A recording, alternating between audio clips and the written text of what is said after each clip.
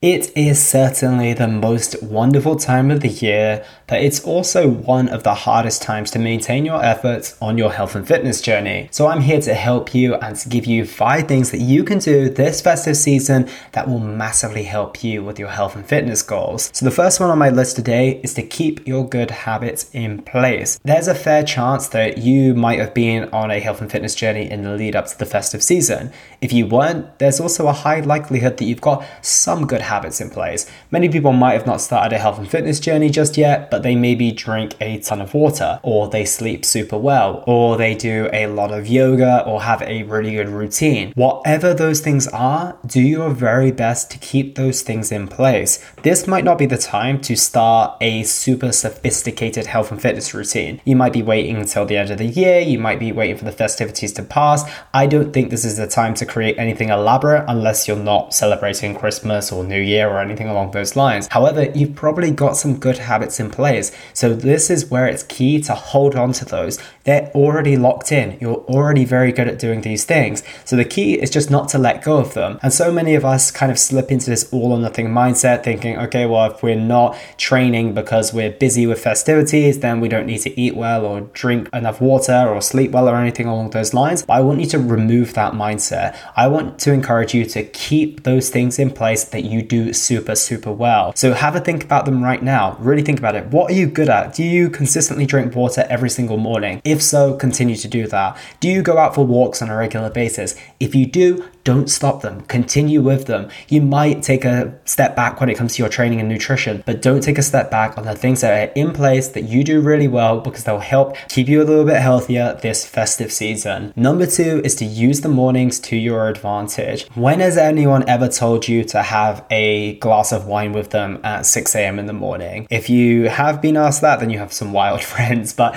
generally speaking, no one's going to ask you to go to a party at 6 or 7 a.m. in the morning. And usually most of these festivities start later in the day. Maybe they kick off around midday, maybe they kick off in the evening, which means you have the mornings to use to your advantage. And this would be an amazing time to do something for your health and your well-being. If you're choosing not to exercise around this time of year, maybe this is the opportunity for you to do some yoga, meditate, to do some journaling, to take care of your mental well-being. If you are going to exercise, then this is the time to get out for your walk, do your run, go and do your gym session, for example. Usually this time is going to be easier to protect than any other time of the day. Family time tends to be later in the afternoon. Catching up with your friends seems to be in the late afternoon and evening. It's very rare that someone's going to want to socialize in the early stages in the day. And if they do, they might actually want to do something healthy with you. So use that to your advantage. Go for an exercise class together. Go for a walk or run together. It's generally not going to be something that's super unhealthy that's done in those early stages of the morning. So continue to use those to your advantage. Number 3 is to learn to re-gift holiday food and drink. You will probably be full to the brim in your kitchen, in your household, of festive treats. And many of those you might just eat because they're around and not because you really want to. And I think that I always encourage people to lean into the things that they truly want, but I also encourage them to lean away from the things that they don't want. You will not see me eat a mince pie this year. It's absolutely guaranteed.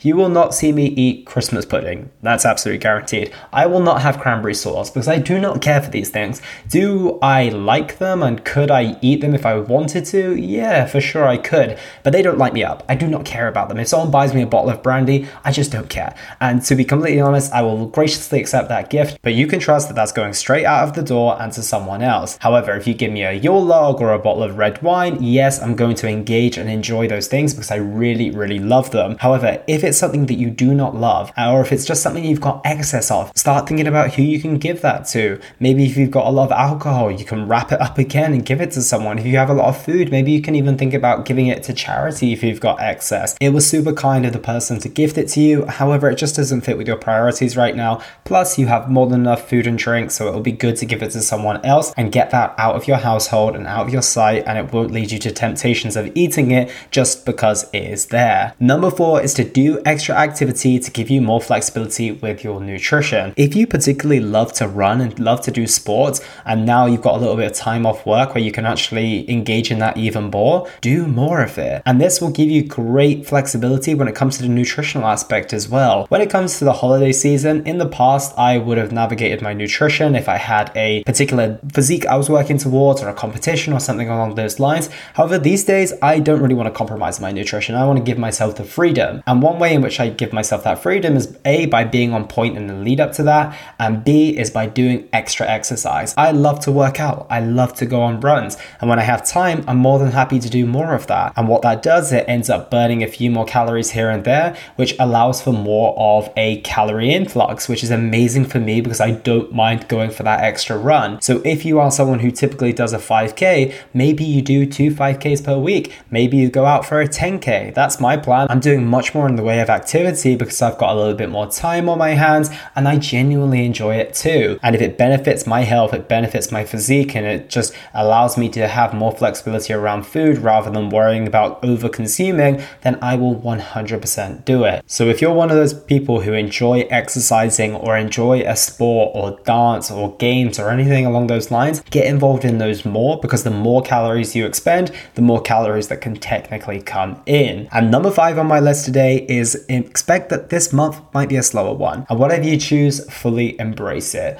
I would not expect the majority of my clients who I'm working with right now to make the best progress that they have ever made in this month. It's just not going to be the case. There are certain months in the year where progress is a little bit slower, and that's absolutely fine. This is not a linear journey where everything is just like progress every single month. Yes, progress can happen every single month, but it happens at different phases and different intensities. For example, I'm going to expect the majority of my clients to make fantastic progress within January because of A, they're on a plan, B, they have flexibility throughout the course of the festive season, and C, most of their friends and families who aren't usually into health and fitness are on point. They're doing dry January, they're fed up of eating and drinking, they're maybe starting a health and fitness journey themselves, which gives us a better advantage of making progress versus a time of the year where everyone is more interested in eating, drinking, socializing, and enjoying themselves than being on point with their health and fitness. So you've got to recognize those times in the year and take advantage of those. This doesn't mean that this is a month where things go in the opposite direction, you gain 5 kilos,